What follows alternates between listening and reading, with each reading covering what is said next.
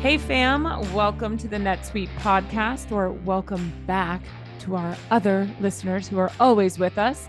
I am your host, Kendall Fisher, and you just tuned into our Office of the CFO series, which means I am back with our business and finance editor, Megan O'Brien. What's up, Megan? Nothing much, Kendall. Just looking forward to diving into our podcast fun today. Well, I am so excited to get into this episode with Melissa Hurrington, CFO and Head of Operations at Premier Claims, a public adjusting firm based in Omaha, Nebraska. She has such a cool story and journey from finance roles in the nonprofit sector to a catering company for major concerts and events, which there will be some fun stuff in that part, to her current role in the startup life with Premier Claims. Yes, she talks about each of these roles and how they set her up for success as a CFO. And one of the biggest things she learned in her journey was to let numbers and data do the storytelling and drive decision-making, no matter what the industry she found herself in. Yeah, and you'll hear how that actually also helped her in charting success as a leader at a startup, especially amid the last couple years and current economic climate. She even explains how NetSuite seamlessly fits in with that strategy. You know what, Kendall? I say we just let Melissa tell the story herself.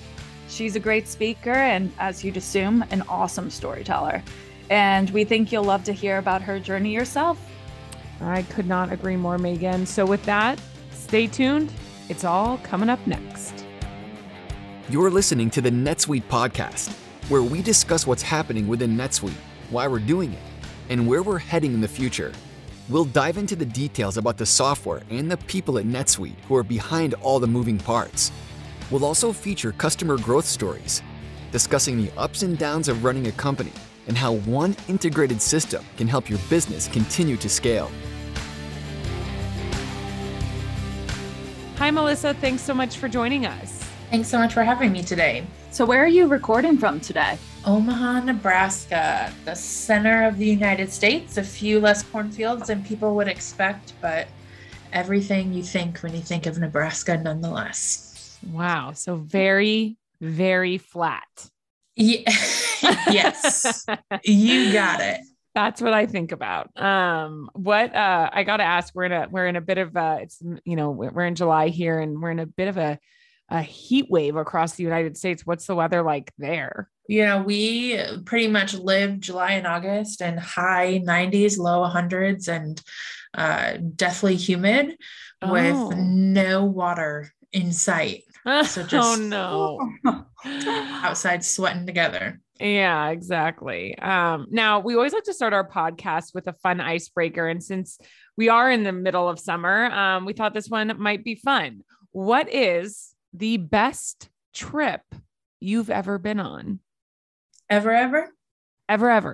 Okay. My absolute favorite vacation of all time was my husband and I went to Jamaica. And I mean, Jamaica, the people, are you kidding me? Just joy all over the place. You can't help but have a good time there. But very specifically, one evening on this trip, it rained and it gave zero cares in the world about the fact that it was raining and just danced all night long in the rain together. Aww. And it will forever be one of my all-time favorite memories. I love that. That is so fun. I have actually been to Jamaica. We stayed at the Sands Resort, or maybe it's like, Sandals. Sandals? Yes, Sandals. Yeah, because we were a family. So I was young. Yes. Yeah. Yes. Megan, have you ever been? I don't think I have, actually. Well, then you have not experienced full joy yet. Yes. Just the personalities there in that country are absolutely incredible and right up my alley. So highly recommended. I love it. I think Megan knows what her next trip is going to be. I know. Perfect. All right. Well, I could talk about this all day, but I guess it's time. I guess it's time to get back into what we're here to talk about, which is finance. A little different from our trips to Jamaica, but equally joyful. Exactly. Equally joyful. That's what we say here on the Office of the CFO podcast series. So yes. Okay. So we want to hear about your background first. Did you always know you wanted to get into finance, Melissa? I did. As lame as that sounds, I knew in about 7th grade that accounting and finance was what I wanted to do. I wish I had a cool story as to why. I don't. I just knew it. I think a part of it was back then as a child and even early in my career, I was very black and white. And to me, accounting and finance was simply a formula that I knew I could get to the right answer at the end of the day and that the balance sheet would balance. And I was like, yep, sign me up. That's what I want to do. Was it what I thought it was going to be? Nope, not at all in any way, but was 100%. I just knew that that was what I was going to do with my career. My dad tried to get me into finance and I was like, no, I like the gray areas. So that and then I couldn't do math. quickly discovered that business lives in gray, but that's okay. Those were some life lessons, I suppose, that I had to learn. Well, you ended up studying accounting in college at the University of Nebraska at Omaha, and then you got your MBA at Nebraska after, correct? Correct. So a big question for a lot of finance professionals is whether or not to get an MBA. What are your thoughts? Oh, I love my MBA program. I still to this day look back on just some of those basic foundational principles that I learned during that program and rely on them, or created such a cool network. It was my first real experience with networking was in my MBA program, and remained friends with some of those guys that I graduated with who've all gone on to do amazing things.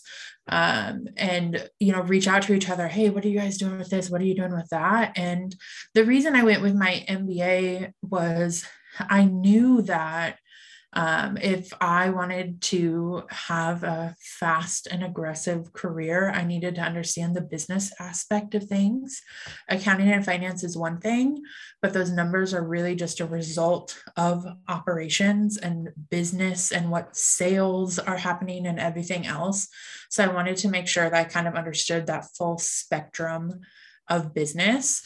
10 out of 10, I would highly recommend it for anyone.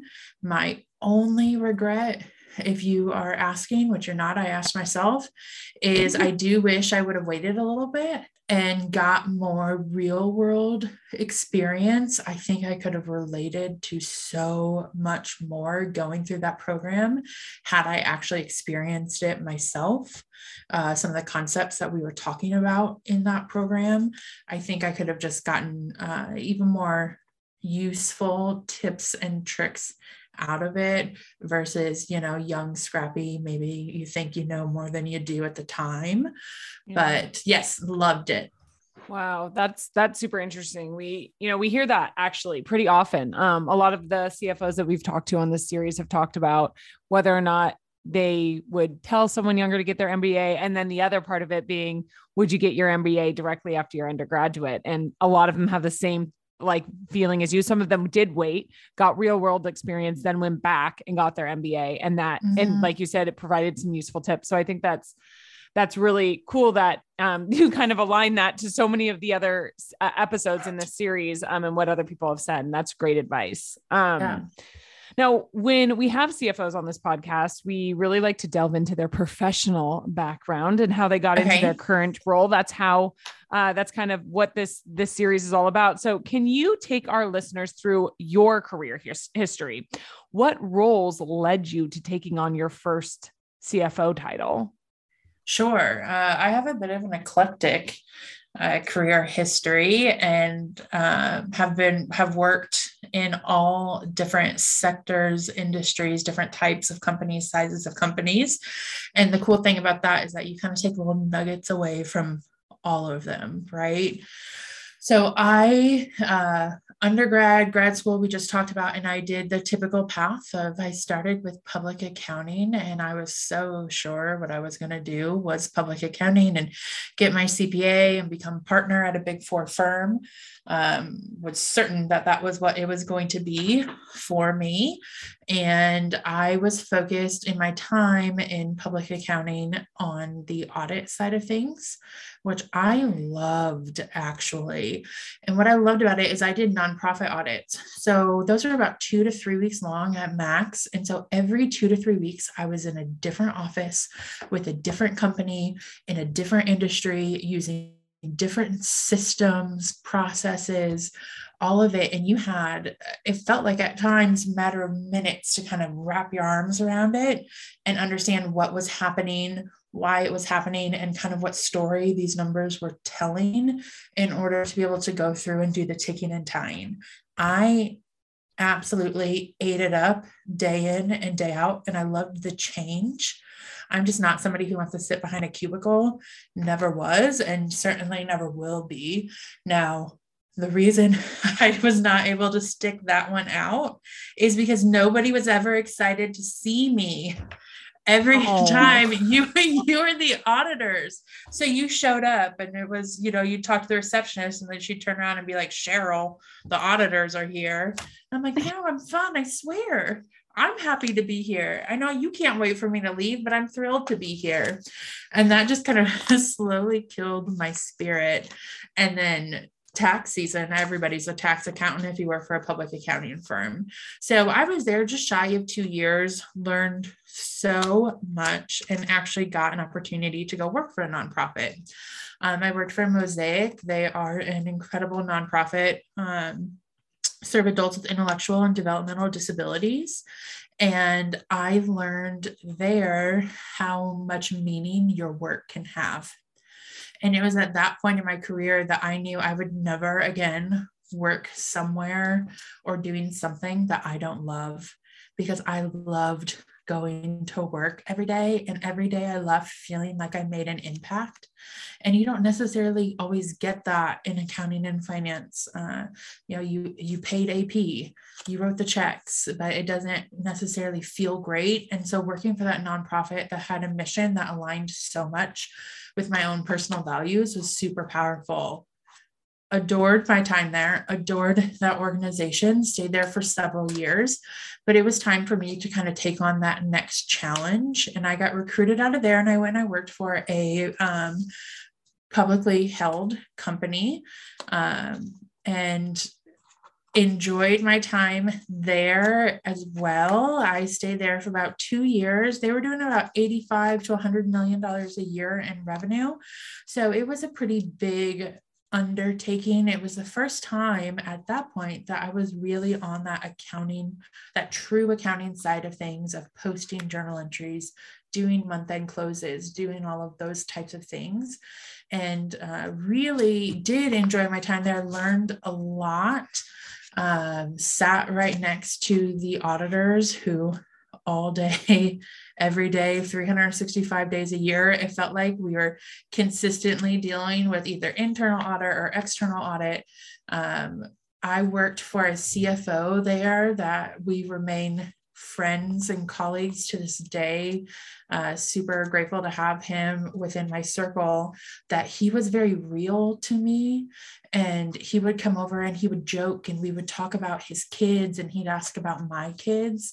And that was my first interaction with a CFO where I felt like, gosh, he's just another guy at the end of the day, right? That there's nothing special about him. He was incredible at what he did, but he wasn't up on this pedestal. And it was kind of the first time in my career that I saw that and was like, you know what, that's something that I could do. I always saw CFO kind of as this corner office, cut off from everyone, super put together, which I will never be. Suit and tie kind of seat, and it just didn't feel like it would ever be a great fit for my personality. But Nate was incredible, and I attest so much to him during my time there. From there, I went and I worked for Levy Restaurants, got recruited over there. They're in the hospitality industry, and it was event based. So they did the hospitality, the food and beverage, concessions, hosting weddings, backstage at a Lady Gaga concert, sporting events, all of that. And I mean, talk about the time of your absolute life. So much fun. I tell everyone, if Taylor Swift did concerts at 10 a.m. on a Tuesday, I would work for Levy Restaurants until the day I retire, because you just can't beat an environment like that. I learned so much for sure, but the reality is that concerts aren't Monday through Friday from 8 to 5, and the late nights and the weekends just weren't working for me and my family anymore. We had our second baby when I was there. I worked actually a Bud Crawford, his boxing. If you guys know him, he used to be a Top Rank, worked a Bud Crawford fight 9 months pregnant, 12 hours before I gave birth to my child. Oh my and gosh. When I came back from that, you get home 2, 3 a.m. And then my daughter was born, and I was like, I'm tired. I just can't keep doing this. But really learned so much from the director of operations there. And that is where I absolutely fell in love with operations, was from her. And again, just great environment. And then I had kind of at my peak level of tired one day. It was right after the Olympic swim trials are actually in Omaha, Nebraska. And it was 21 days, 21 days, something like that, of these 12 to 16 hour days with a 6-month-old baby at home, and ran into the CFO of Mosaic at Starbucks. So Mosaic is who I had worked for before, and he caught me at the exact right tired moment. And he was like, would you ever consider coming back? And I was like, yep, absolutely. Sign me up. That sounds great. Let me go get my 18 shots of espresso, and then let's chat about it. And so I went back to Mosaic in an elevated role. And again, that company will forever have my heart for the work that they do. And I was overseeing all of the accounting and finance function for the Nebraska agencies. About $85 million a year was under my belt, 6 different locations. And there I really learned kind of that fast-paced nature. It was a lot overseeing all of those different agencies, all of the staff, interesting looking back at it post-COVID, but trying to figure out for the first time how to manage staff remotely, which is something I had certainly never done. Was enjoying my time there, and am still sometimes to this day surprised that I still don't live there. And then had kind of a freak interaction, I suppose, with the CEO, the owner and CEO of Premier Claims. And him and I connected, and he reached out and asked if I would consider joining the company. And we had a conversation, and him and I clicked. The people that just have that it factor that you can't put your thumb on. Oh, yeah. Our owner and CEO here, he has that it factor. And I was like, this guy's going somewhere, and I want to be a part of it. And they had just started, and I jumped over here into the role that I am now of CFO and VP of operations for a then startup. We were just babies at that point for a public adjusting firm, which I didn't know a single thing about roofs or insurance claims or anything else, or I didn't even know public adjusting was a thing prior to joining here. So it's been a ride. That's probably longer of an answer than you were looking for, but it's a journey that we went down. No, I think it's super interesting because immediately right off the bat, you said that bouncing around into different industries and companies of different sizes, even sectors between for-profit and nonprofit. I think that's super interesting to hear. You said that was beneficial for you. Like that helped you learn so much about business, and get you to the point where you are today, which I couldn't agree with more. I do want to take it back to Levy Restaurants. Okay. So you gave us some insight into what Levy Restaurants was all about. Catering for big concerts, sporting events. Yep. I'm getting that right? Perfect. Yep. So what did your controller role entail? Like, I'm hearing you say that you would be there from at events until 2, 3 o'clock in the morning, whatever it may be. Tell us a little bit about what that role entailed there and what skills you needed to be successful in it. Yeah, so it was a little bit of your typical controller role, what you would think of a month-end close, overseeing all of the accounts payable, accounts receivable, financial management, like all of those different things rolling up to you. But then we are event-based, and that's where your revenue comes from. And when you have, 20,000 people who all want a beer before a Kenny Chesney concert, it's all hands on deck. Right. So we were then, outside of that typical controller role, what you would think is I also oversaw the cash room, the vault, making sure that every concession stand had all of the cash that they needed and nothing more to kind of handle the risk management side of things. So we checked money out at the start of the event, and then we brought all the money back in and counted all the cash and balanced the safe before anybody could leave the vault and head home at the end of the night. And then what happened in between those things was whatever needed to happen.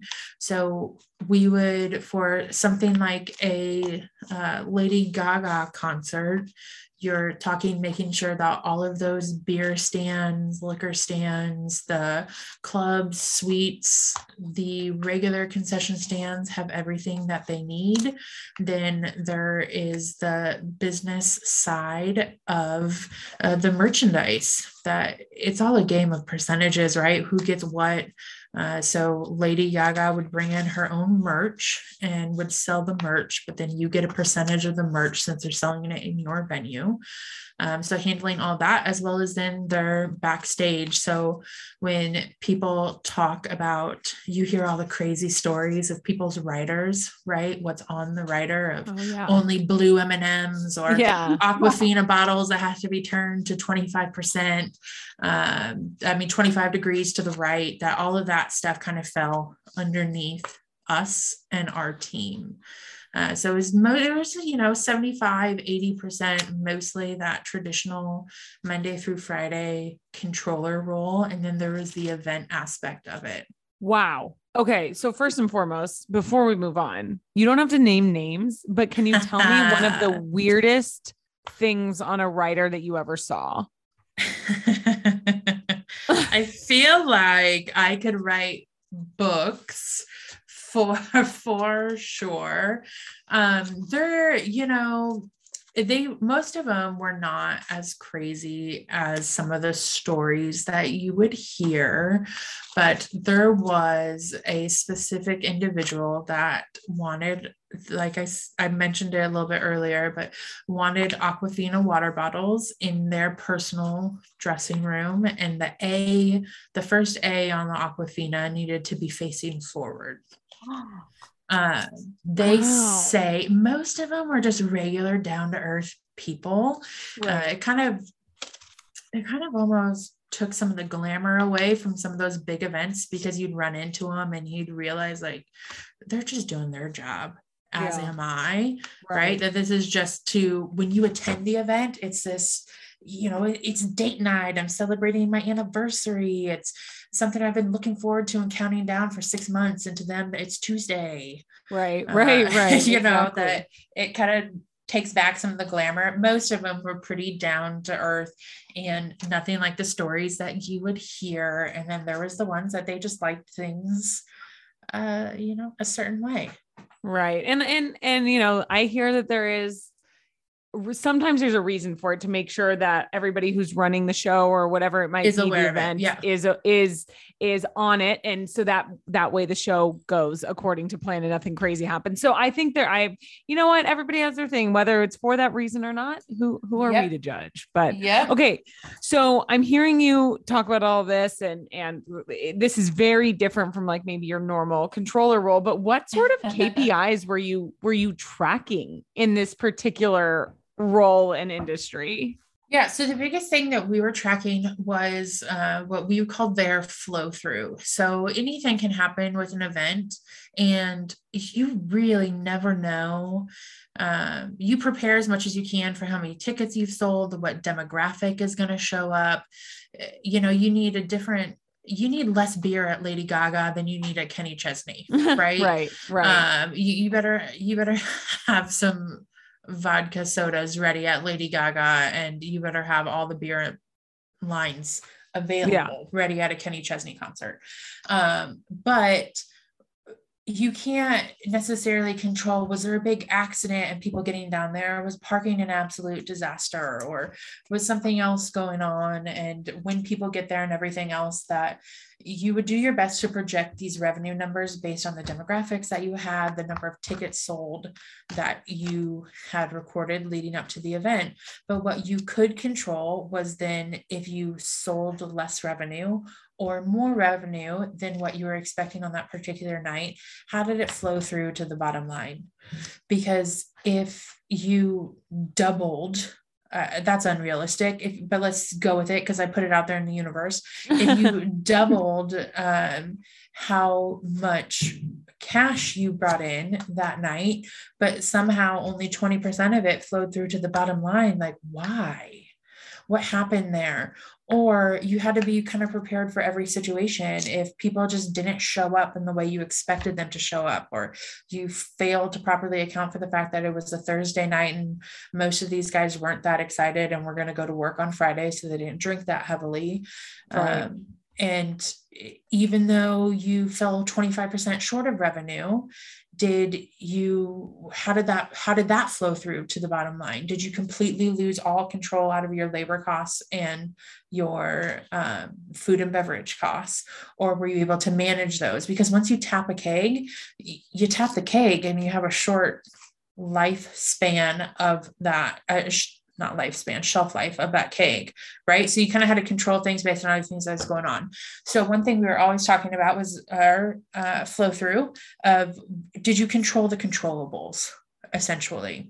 Then we, as a food and beverage hospitality industry, you cared a lot about your food and beverage costs. And that was a KPI that we were tracking all the time. But then we tracked a lot of how quickly could you get someone through the line. You have 20, 25, 30,000 people at an event and a 15-minute intermission. How many of those people can you get served? So we would look at number of tickets. Tickets being like number of transactions per people that attended the event. And are you getting enough people through multiple times that everybody had the opportunity to go through the line 2, 3, 4 times, whatever they wanted? So tracking that KPI, and then tracking the average dollar amount of our ticket as well. So were you finding a way to upsell them? If you're at a NCAA March Madness game, were you making sure that they upgraded to the large popcorn, not just the small popcorn? Were you getting people to essentially spend more money while you had them at attention with their credit card handy or not? So that was something that we were tracking all the time. Wow. This was a direction you didn't expect us to go. No, I mean, it's so different from what we've heard before, but I think that's so important. I mean, it's, there are so many different paths to take in this world. And I think it's so important in the finance world. I think, and to get to a CFO position, I think it's so interesting to hear this path because we truly have never heard it before. So that is very cool. And you know what? I really fell in love with data analysis at that point. I'm a big believer that the numbers tell a story, and you just have to be able to read that story, but the numbers don't tell the full story. So if you didn't work an event, because we would take turns, or you'd find somebody else, or maybe you were sick or something else, I can't come in the next morning at 8 a.m. and take a look at last night's numbers and not go, hey, wait a minute, what happened here? Both good or bad. If we oversold or undersold or whatever it may be, if you were 30% shy of your revenue projection, I can dig into it and see, oh, there was an issue with the credit card processing and it slowed things down by 5 seconds of transaction. Okay, that can explain things.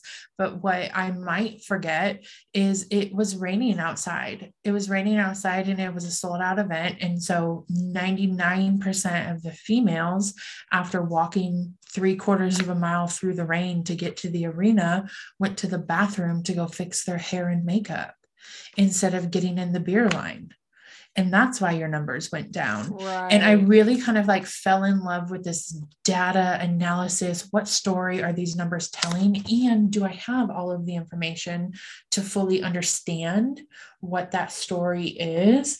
And that is, I mean, just tip of the hat to Chris Van Dorn, who was the director of operations there. She was a master at it, and I would just eat it up. I just eat up every conversation with her around it, like what happened here, and go through it and look at it from 12 different directions to kind of put, because it's never one isolated thing, which always makes things complicated. And that operations side of the numbers just, I spoke my love language, filled my cup, whatever you want to say. That is what got me excited every single day. And that's something that I'm still in my current role and all future roles that stayed with me, right? What story is this number telling?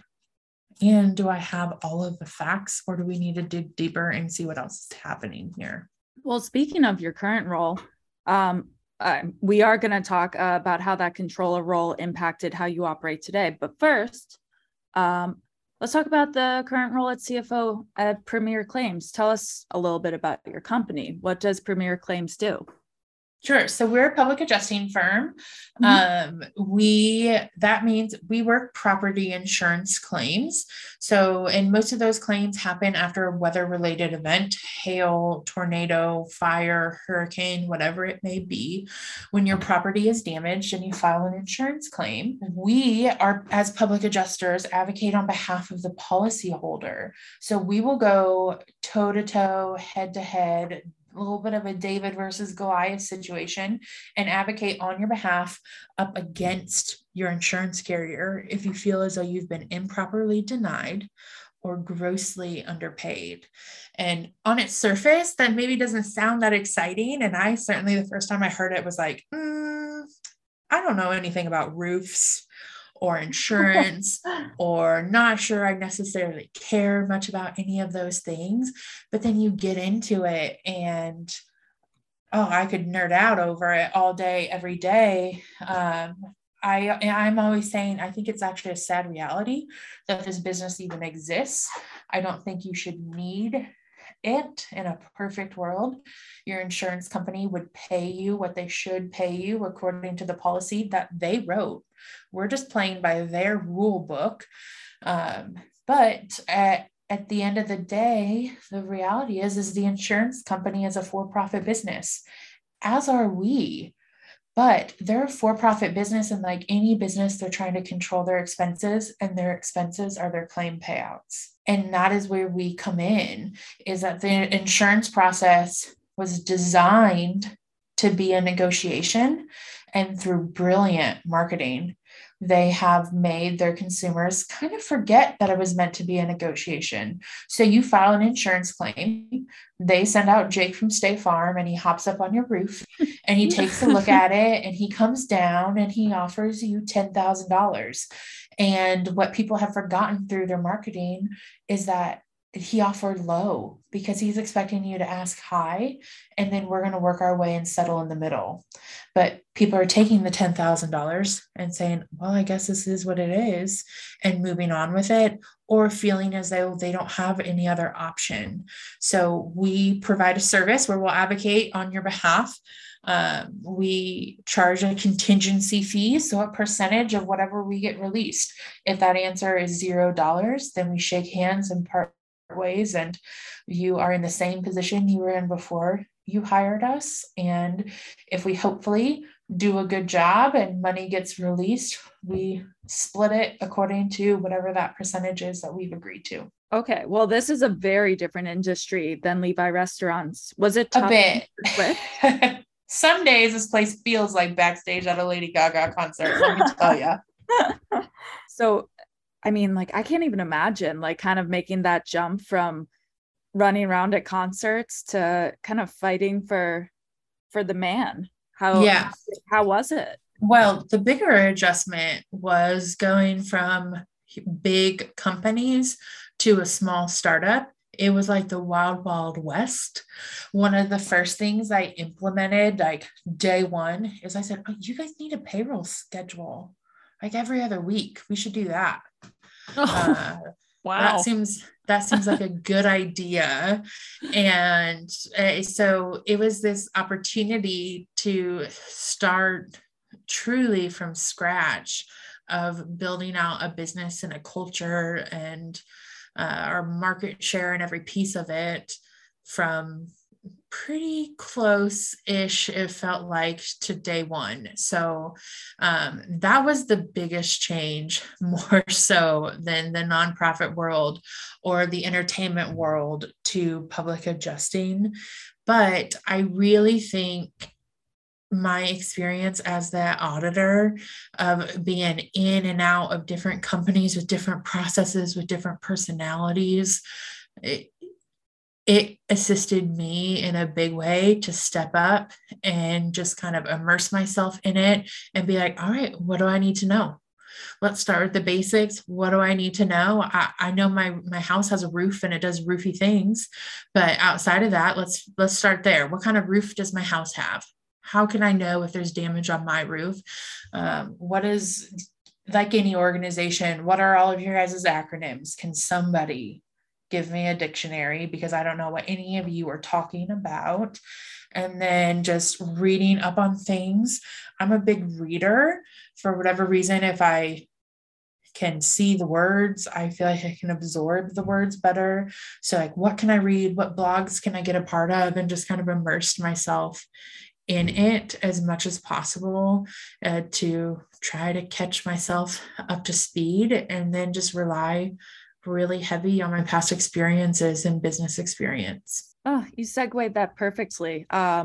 Speaking of relying on past experiences, how did the role of controller for Levi make the transition to CFO, even though it was a different industry, a bigger company?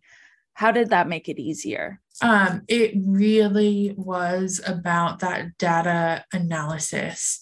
The story, the numbers are going to tell a story. So trust them. As long as you have good data, which that can be a hurdle to get over, but trust the numbers, believe them. The numbers are going to show a trend before you even realize it's trending, right? Just getting into it. What are the numbers I should care about? What are the things that are a flashing neon sign in your front yard that I can't miss?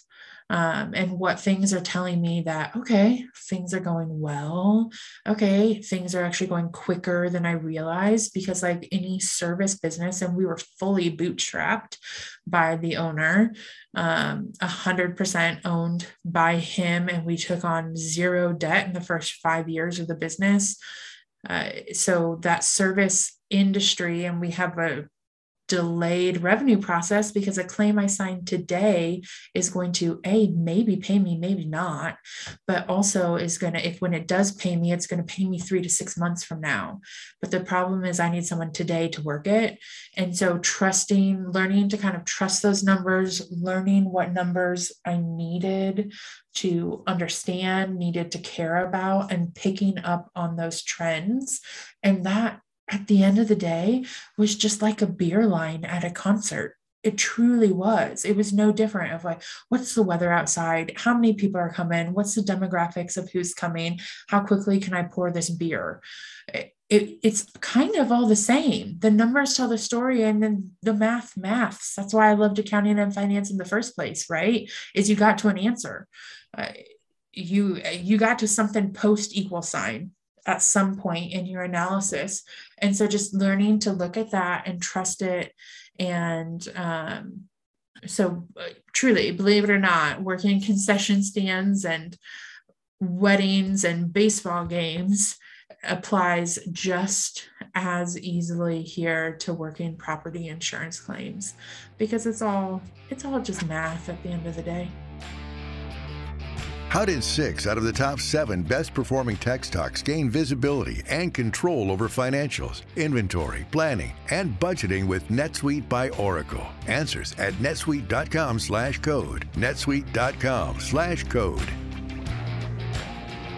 Okay, but I have a curveball for you. So I hear you and I agree 1000%. Let the numbers tell the story. Okay.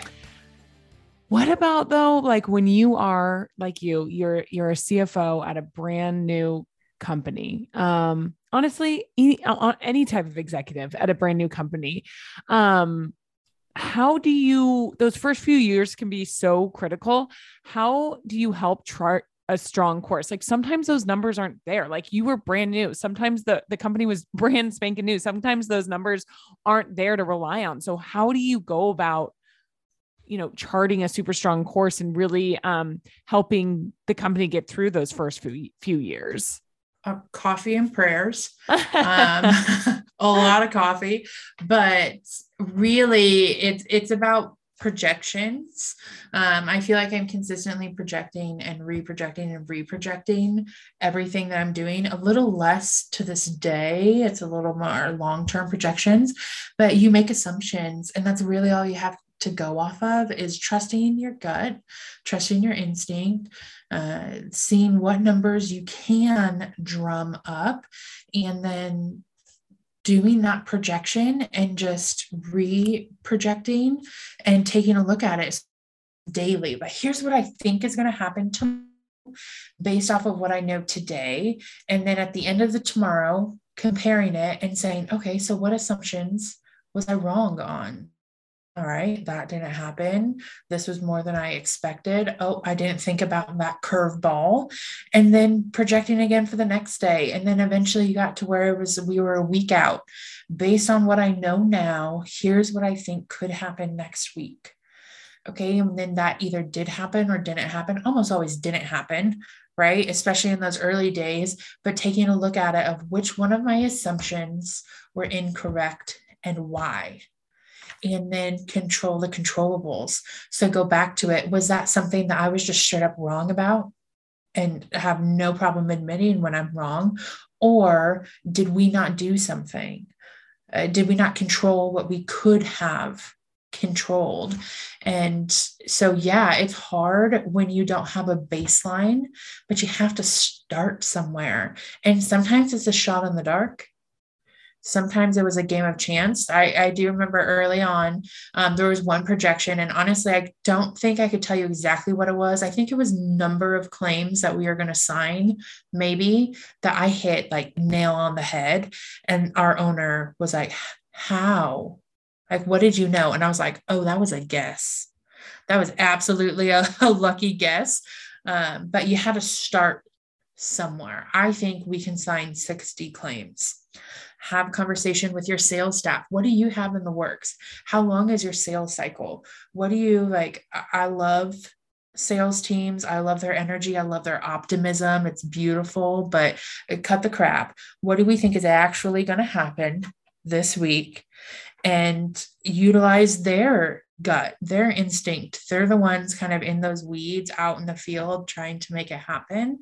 So going from there, and then you just have to baseline it, and you have to start somewhere. And that's why all you can do is just kind of lean on and leverage your past experiences, the different ways that you've looked at things, and then a whole heck of a lot of humility to say, nope, I was just wrong. I was way off base. Here's why, right? These are the assumptions that I did make, but they were just straight up wrong. And being fine to kind of lick your wounds and move on from it, own it, move on from it, and learn from it, and make new projections, make new assumptions with just a little bit more knowledge. That's all you can do. Great advice. I kind of think I want to make a motivational, like a motivational poster for my room that says "Control the controllables" because I love it.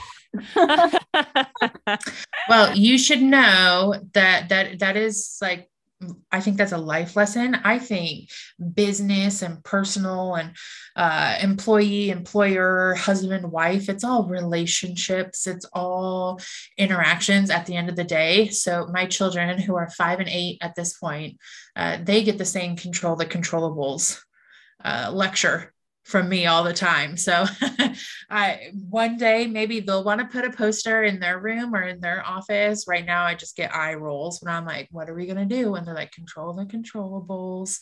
That's right. That's right. You struck out 3 times at your baseball game. That's okay. But what are you going to do? You're going to control the controllables. All right, bud, let's talk about it. What are your controllables? What can you control? I can control my swing. I can control my mindset. Yep. I think that's a life lesson that can apply to things far outside of the C-suite or numbers or anything for sure. Oh gosh, especially now. Yes. We would be remiss if we didn't emphasize that you serve as both the CFO and the VP of operations at Premier Claims. Can you explain how you came into that role and what you do for it? Okay, so I'm going to give you the honest answer, and then I'm going to give you, looking back on it, why I'm glad that we did it. So the honest answer was I was hired to be CFO of a very small, very new company. And when we were talking while I was working out my notice, the owner and I met daily and we're having conversations, kind of planning this jump off point so we could just hit the ground running. And I was like, here's what we got to do. We got to get processes. We got to get this, right? Like, here's all of my first 90 days are going to look like this. And it's some really foundational things. And then I got to set some baselines like we were just talking about. So I need to talk to your people.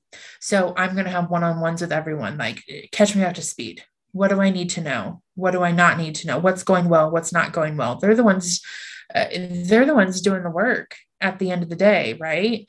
So let's have this conversation with him. And he was like, is it going to be weird to them that the CFO is asking to meet with them and wants to talk about this or that or anything in between? And I was like, well, I don't know. I've never met your staff. Do you think it's going to be weird? And he's like, I don't know. And I was like, well, then just toss in an operations role. And so that's how it happened, is we added and VP of operations. So that's probably more transparent than I should say on a public platform, but that's honest. Now, looking back and everything that we've now just talked about for the last however long we've been chatting, is that I think the operations are what creates the numbers. Not I think, I know that. I can preach profit margin all day long. I can, talk about your COGS or your EBITDA or your ROI on a new tech project or anything else that you want to talk about. But at the end of the day, what created those numbers? The business did, the operations did. And that is, I think it's so important that I look at the CFO seat truly from the operations side of things first. Of the numbers that are rolling up to me, no one is better than your accounting or finance person to take a look at that data. And like I was mentioning before, spot trends before they become issues, and then be able to go back to the sales team and say, hey man, what's going on here? I'm seeing a thing. Is this just like post 4th of July? People are still on vacation because 4th of July was on a Monday slump, or is something else going on here? And have those conversations. That I love the operations side of things. And I think it makes sense to roll up. Additionally, I knew that I was going to be taking on the, at the time it wasn't formal, but that HR seat. The legal team rolls up to me. Tech, IT, all of that rolls up to me as well. And so it made sense to add the operations side of it onto it. And then I had conversations with so many other CFOs, and they're like, oh yeah, IT and legal and HR also report to me. And I was like, oh, I just thought this was a small business thing. But there's been this like huge shift in the CFO space that a lot of them are being super immersed in operations. So that's how it came about. And I think why it was such a powerful thing that we did decide to make that decision. So I'm going to bring this around to a selfish plug, because when I hear this, I'm like, how can someone possibly manage all of this? But then when you kind of laid it out like that and why it all makes sense and how these two roles really fit well together and complement each other, I also can see how technology would help. And earlier, yes. Earlier, you kind of alluded to that, and really, letting the data speak for itself, tell the story, really looking at the data and letting it guide you. And then here, when you're talking about these two roles, so I'm curious, how have you utilized technology to kind of do all of this? How has technology played a role in your journey, especially as CFO and head of operations? Yeah, I mean, technology, we frequently with our team, we say we're a technology company first. We work property insurance claims, and it's like blue collar guy on a ladder gets on a roof. But at the end of the day, we are a technology first company there's efficiencies in technology and people cannot deny it one bit. And as we are growing and scaling at the pace that we are, in the 4 years that I've been here, we've grown revenue 21x, which is more just, again, coffee and prayers happening there. To scale at that pace and be able to meet the service expectations that our insureds are expecting, let alone deserve, you have to be efficient and you have to leverage technology to get done what humans can't get done. It feels like we're consistently on this catch up pace to hire enough people to work the claim loads that we have as we continue to grow and scale. But what I love the use of technology most is I am consistently, we preach it here, of what can you automate, delegate, eliminate. That way, if we can automate something, if we can make something easier, more efficient through the use of technology, that means that person, whether it's an hour a week, 10 hours a week, whatever it may be of their workload, they now get to take on 10 more hours of challenging things.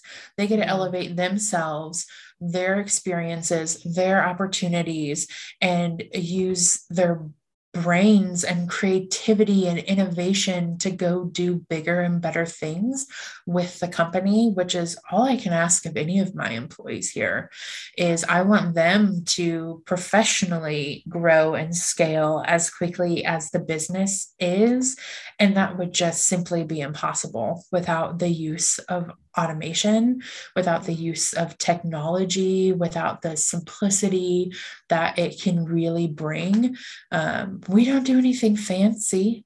Technology, I think a lot of times people see it and it's intimidating, or they see it as expensive, or these long lead times. Just start somewhere.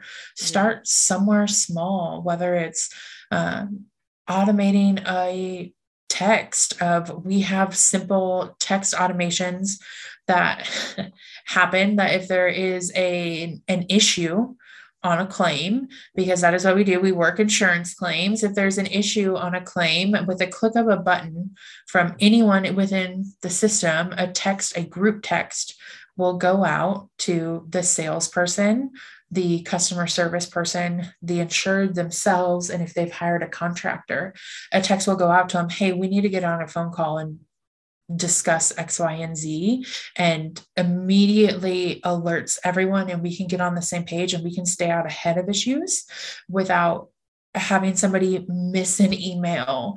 Or people are humans at the end of the day. And if today's not the day that they want to deal with an issue, put it off until tomorrow and it becomes a bigger issue. Well, they were forced into the group text, so they're in it right now. And that is from an operation side across the board, but certainly accounting and finance, the game has changed. You guys know that in your seat, in your role. And obviously that's what you guys are preaching all day, every day. I don't want my team posting entries and clicking off on bank recs and doing all of the input of AP and all the traditional accounting and finance stuff. I want them looking at it and spotting trends and reading data and seeing where we can maybe renegotiate our AP contracts, and doing way more high level stuff. And that's not possible without the use of technology or automation. So I mean, there is a big theme in here that we're hearing. You know, this may be critical for your company and in Premier Claims business strategy, but like in general right now, when you say, what was it? Automate, eliminate, what was the third one? Delegate, right. When you're saying those three things, I mean, that's something that we're hearing pretty much across the board. Doesn't matter what industry you're in. People are looking at how to improve the bottom line through more efficiency, and therefore more productivity, and automation is a huge part of that. So tell me how NetSuite is helping your company do that, hit those three things: delegate, automate, eliminate, and helping Premier Claims really dive into those numbers and make the critical decisions you guys need to make as quickly as you're growing. Sure. So first of all, as a full ERP, which admittedly we haven't even fully implemented yet, I knew I needed to make a jump off of QuickBooks Online as the company was growing. And I knew I needed to do it sooner than later, because otherwise I just got busier with every day, and it felt more overwhelming with every day that went by. I was like, okay, I need to make this jump now. Even if I don't want to go full ERP yet, I need to be on a system that has the ability to do it. And immediately found in the simplest form, efficiencies of everything just kind of being all in one house. And then it's fully customizable. So if I can decide that I need a different data point, or if I need to look at it from a different perspective or run a report a little bit differently, being able to kind of make that change relatively quickly on the fly was so huge. The biggest thing was that just immediately bringing kind of everything all in one. And then it has what feels like this endless ability to be able to automate things.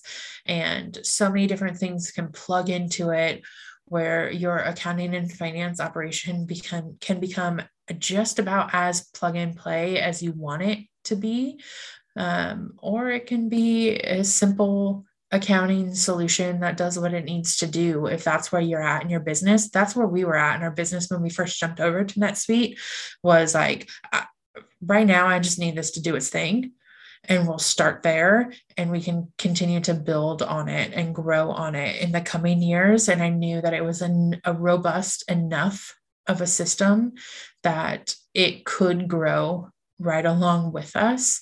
And then, as simple as it sounds, the cloud aspect of it was just a non-negotiable for me.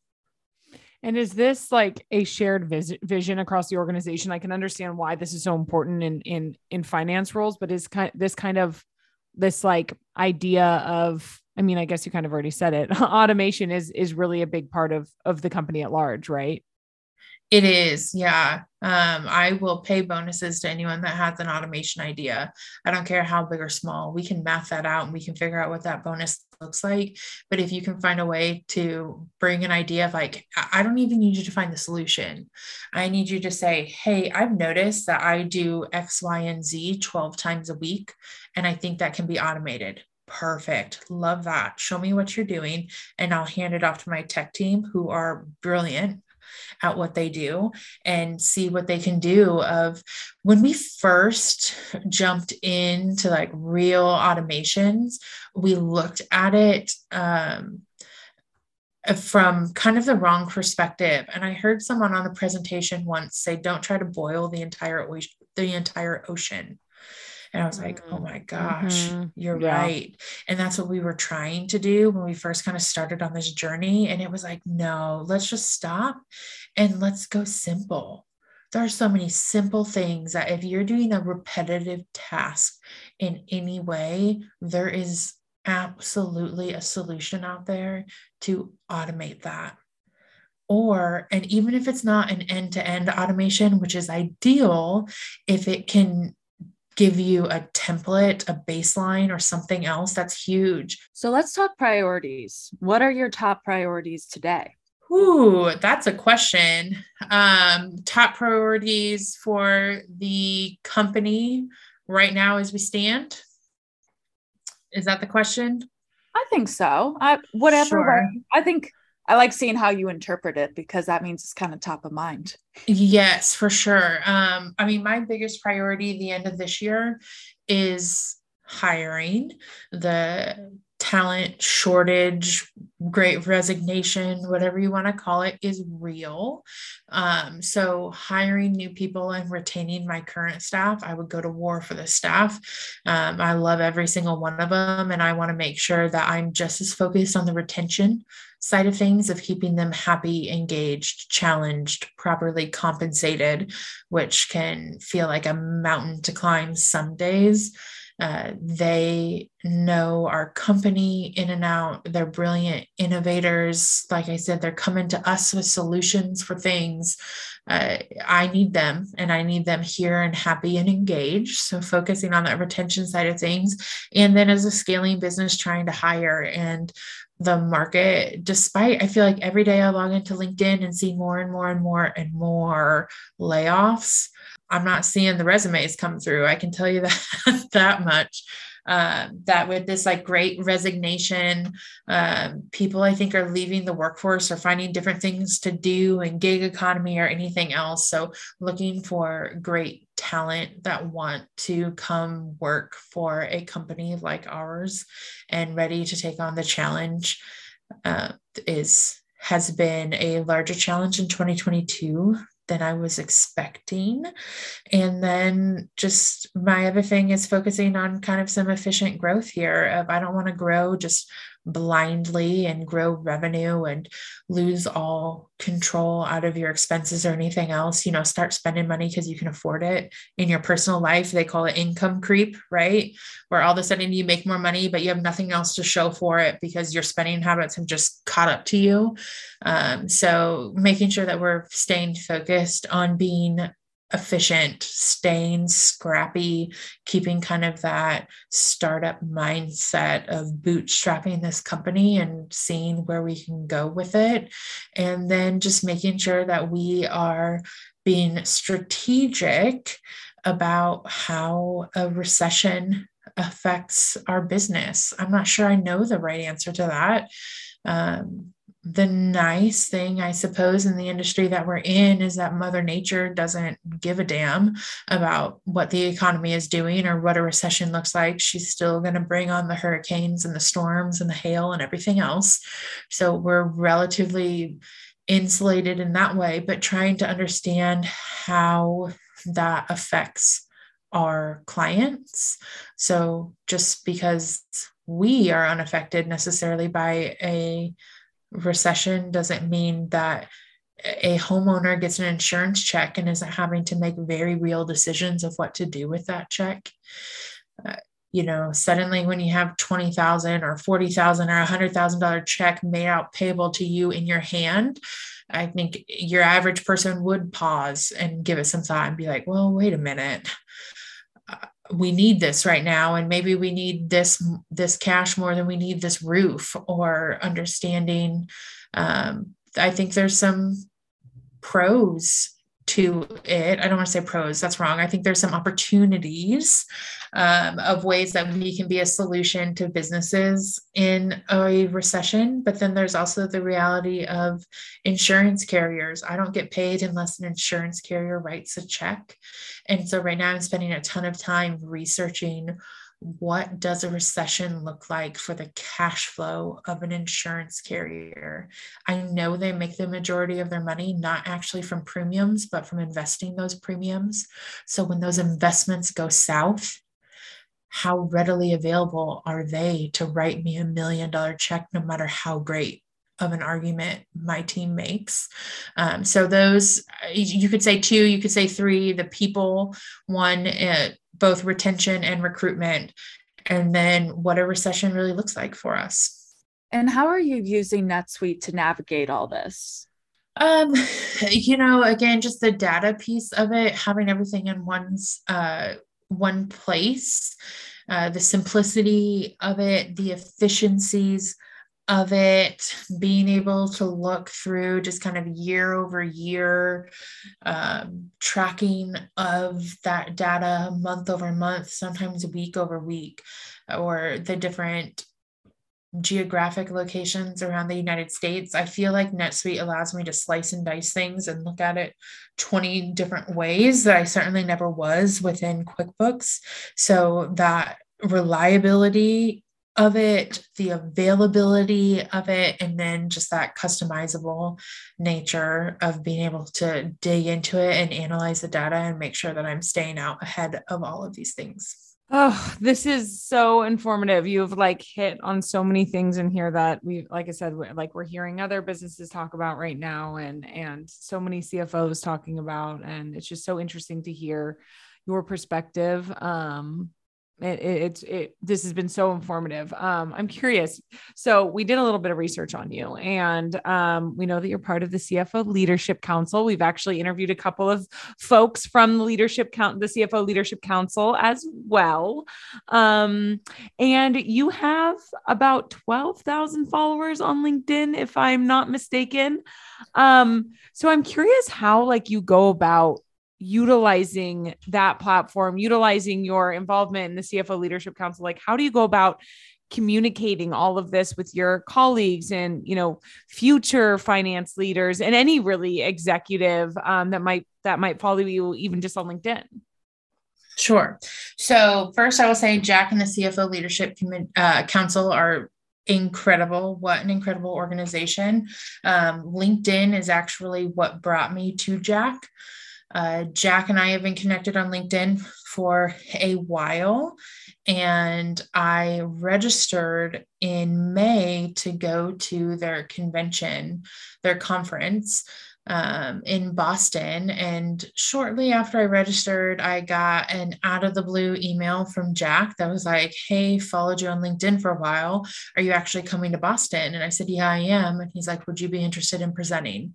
And it snowballed a bit from there. I told him, I was like, brace for impact. You don't know who you just handed a mic to, but if you're down, I'm down. Let's do it. And had a great time. And I told everyone at that convention that I felt like I met my tribe. I didn't realize how much power there was in just being in the same room with people and being able to relate to each other, being able to like, me too. That's what I'm going through too. Same, been there.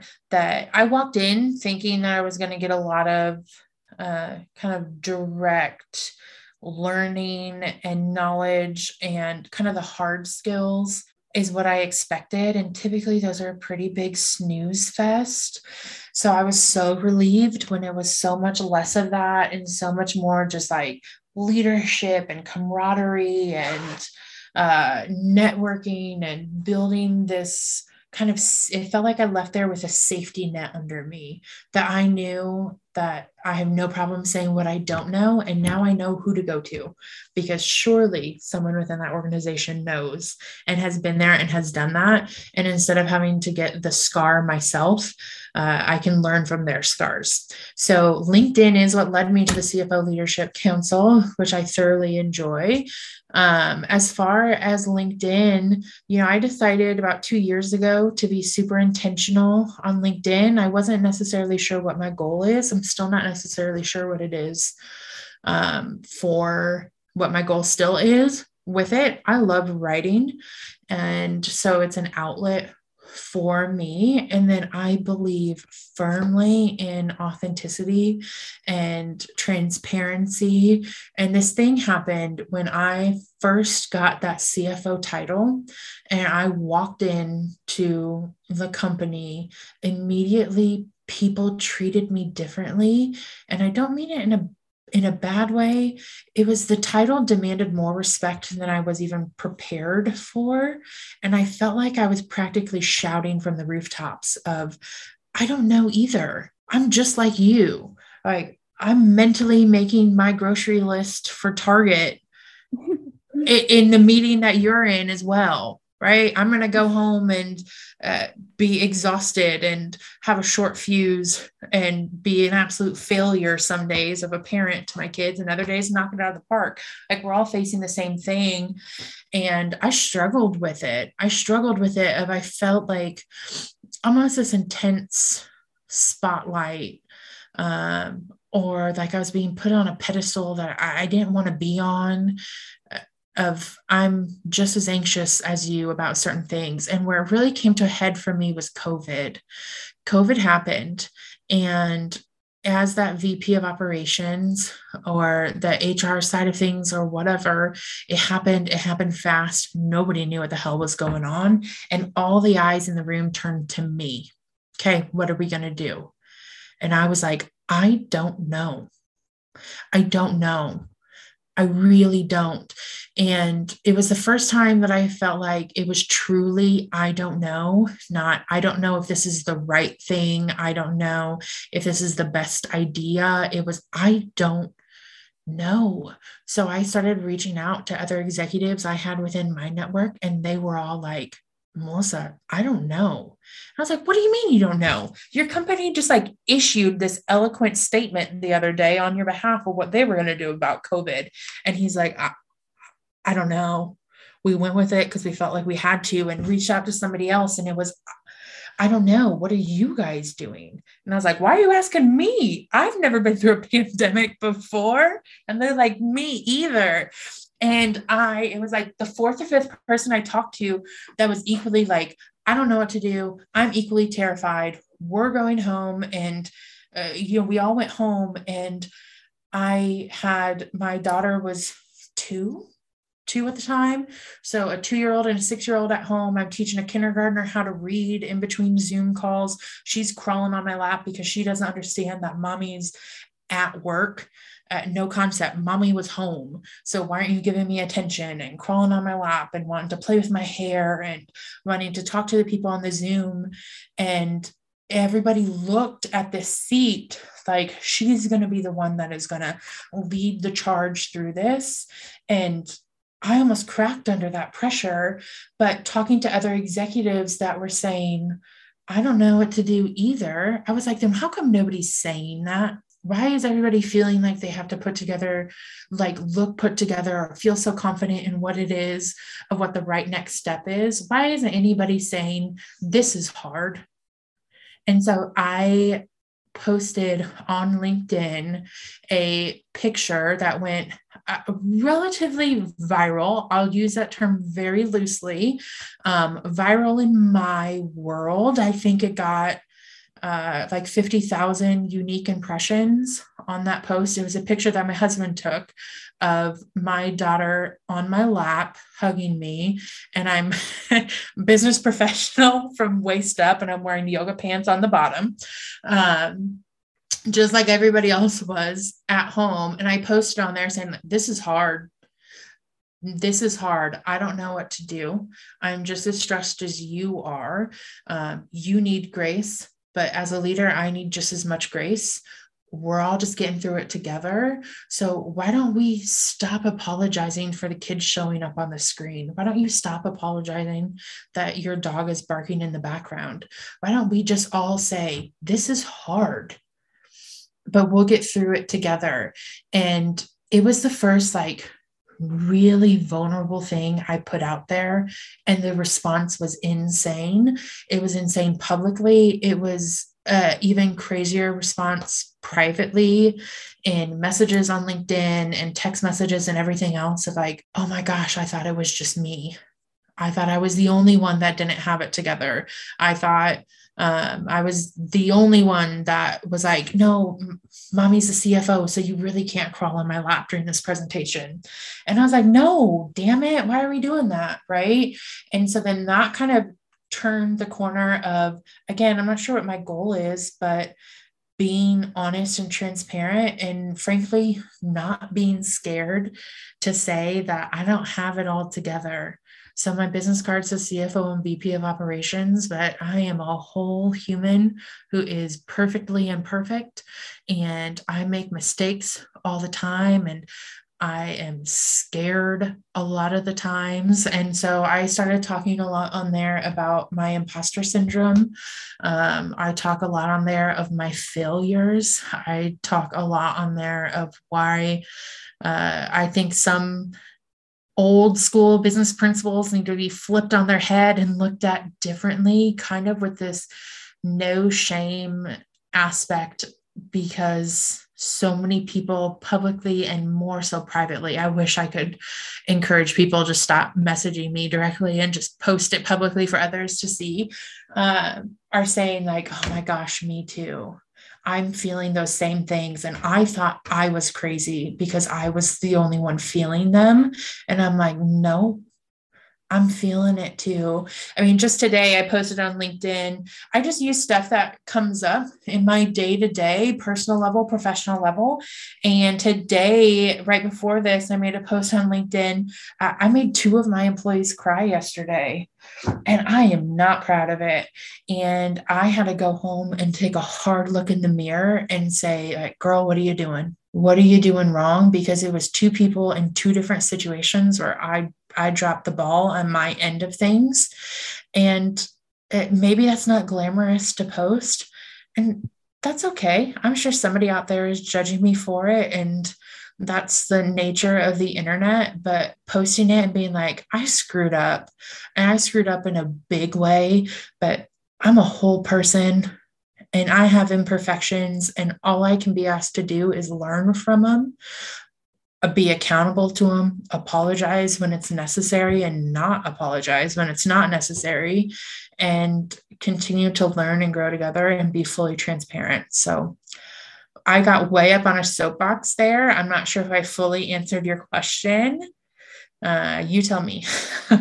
No, it's all about being real. And like, I think we've been talking about writing an article about this, kind of like how to grow your brand. And because a lot of CFOs struggle with that and struggle kind of showing them their real selves to others.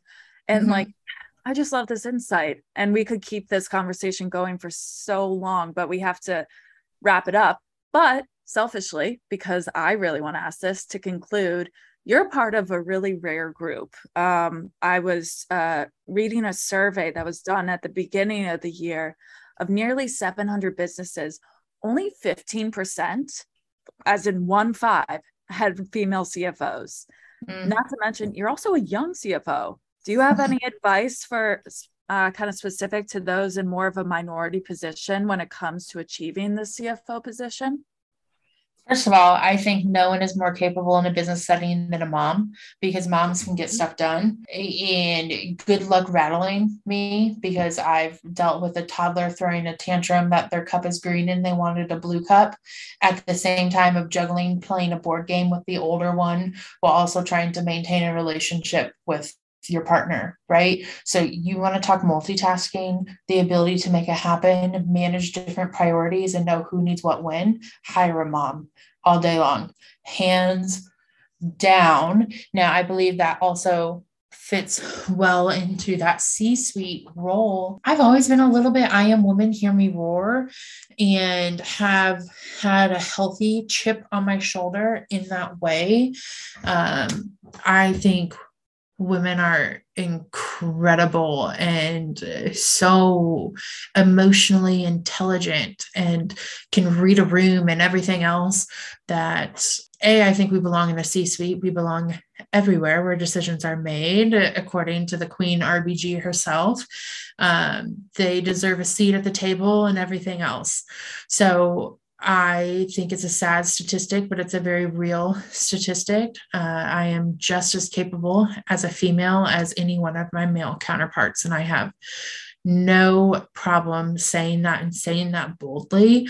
As far as what has gotten me here, I don't know. A lot of it has been some humility of knowing that I'm never the smartest person in the room. And if I am, I sure should get out of that room as fast as possible. So just learning and absorbing from other people. And then I would be remiss without saying that I've had great female leaders almost my entire career. there's been a woman out ahead of me, and just watching them, being awestruck sometimes by them handle things with such grace, with such just emotional stability and that emotional intelligence and everything else, that I've had people who have certainly paved the way out ahead of me. And then having a daughter, becoming a mom is huge, but then my second one was the girl, and having a daughter, it was the moment I knew she was a girl, I was like, that's it. It is game on. It is my responsibility to prove to her that she can be whatever she wants to be on this earth. And if somebody tells her that she can't, she can prove them wrong. And that it was a really huge driving force for me. Now, as far as being a young CFO, I think a lot of that has been, I've been recruited to every single position I've had outside of the original job that I applied for in college. I've applied for other jobs. Let's be clear. I have either been rejected or chosen not to take them. But every single job that I have taken in my career, I've been recruited into that. And almost all of them have been from someone I worked with previously. So don't burn bridges. I've always been me, like, this is me, take it or leave it. I'm not for everyone. I have a big personality. I'm a bit rough around the edges. I'm certainly not pulled together in any way. But I'm real and I'm me, and we're going to have a good time working together, and we're going to challenge ourselves and grow together.